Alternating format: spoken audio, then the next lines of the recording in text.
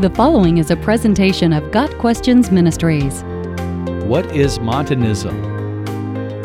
Montanism is named after a self-styled prophet named Montanus, who lived in Asia Minor in the 2nd century A.D. Montanism, also called the Cataphrygian heresy or New Prophecy, taught that the Holy Spirit was continuing to give new revelation through Montanus and his followers, and that Jesus would soon bring the New Jerusalem to a place in Phrygia. Montanus had been a priest in an Asiatic cult called Sibyl. He joined the church and claimed to have the gift of prophecy.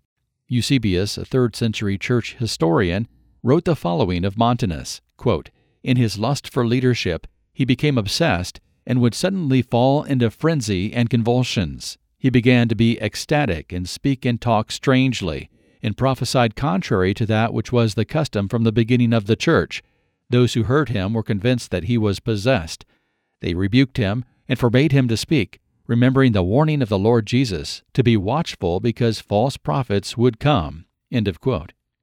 Montanus was joined by 2 women, Priscilla and Maximilla, who also prophesied in trance-like or ecstatic states.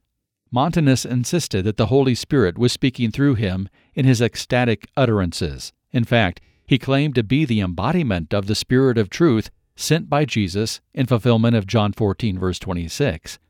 Followers of Montanism also claimed inspiration for themselves, saying that their words of revelation were as authoritative as anything in Scripture. Often they could not even be understood. They were known for speaking in tongues, prattling, and chanting nonsense. The Montanists differentiated themselves from ordinary Christians and that they were Spirit-filled, and other Christians were not. The Montanists saw themselves as possessing a more advanced form of Christianity, having received a special baptism of the Spirit that enabled them to live a life of holiness. Montanus and his 2 prophetesses, who together called themselves the Three, taught a strict moral code. Lengthy fasts were required, marriage was discouraged, and second marriages were prohibited outright. Montanists refused any compromise with Roman authority, and many Montanists died as martyrs. Montanus himself urged his followers to, quote, "seek to die the martyr's death, that he may be glorified who has suffered for you." End of quote. Montanism taught that the Holy Spirit had come, in the form of Montanus, to purify the church in preparation for the soon return of Jesus Christ. They looked for the New Jerusalem to descend from heaven to a plain in Phrygia near Papusa, the Montanist headquarters in Asia Minor. To better prepare for the coming kingdom, many Montanists migrated to that area. Starting about AD 177, about 20 years after Montanus began promoting his charismatic gifts, the church rejected him and his 2 prophetesses.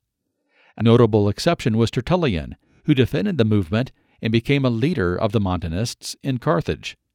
Various local synods began to condemn Montanism for its divisive nature and its teaching of a new revelation. The 3 maintained the genuineness of their prophecies. When Maximilla was excommunicated, she said, quote, "I am driven off from among the sheep like a wolf. I am not a wolf, but I am speech and spirit and power." End of quote. The early church did not reject all prophecy, but it expected New Testament prophets to follow the pattern of earlier prophets of God. The prophets of the Old Testament were rational in their thinking and actions. They spoke an understandable message. They were always in control. They spoke with reason and understanding. In contrast, Montanus, Priscilla, and Maximilla were irrational when prophesying. Also, the Montanist teaching of a 2-tiered Christianity, those with the Spirit and those without, was unbiblical. And troubling claims from Montanus, such as, "I am the Father, the Word, and the Paraclete," added to the need to separate the church from Montanism. Montanus argued that he was being persecuted just as Jesus said his true followers would be in Matthew 23, verse 34.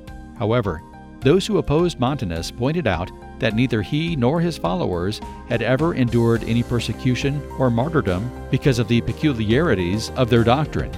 The Montanists who died as martyrs died for a biblical refusal to bend the knee to Caesar and the Roman gods. Got Questions Ministry seeks to glorify the Lord Jesus Christ by providing biblical answers to today's questions. Online at gotquestions.org.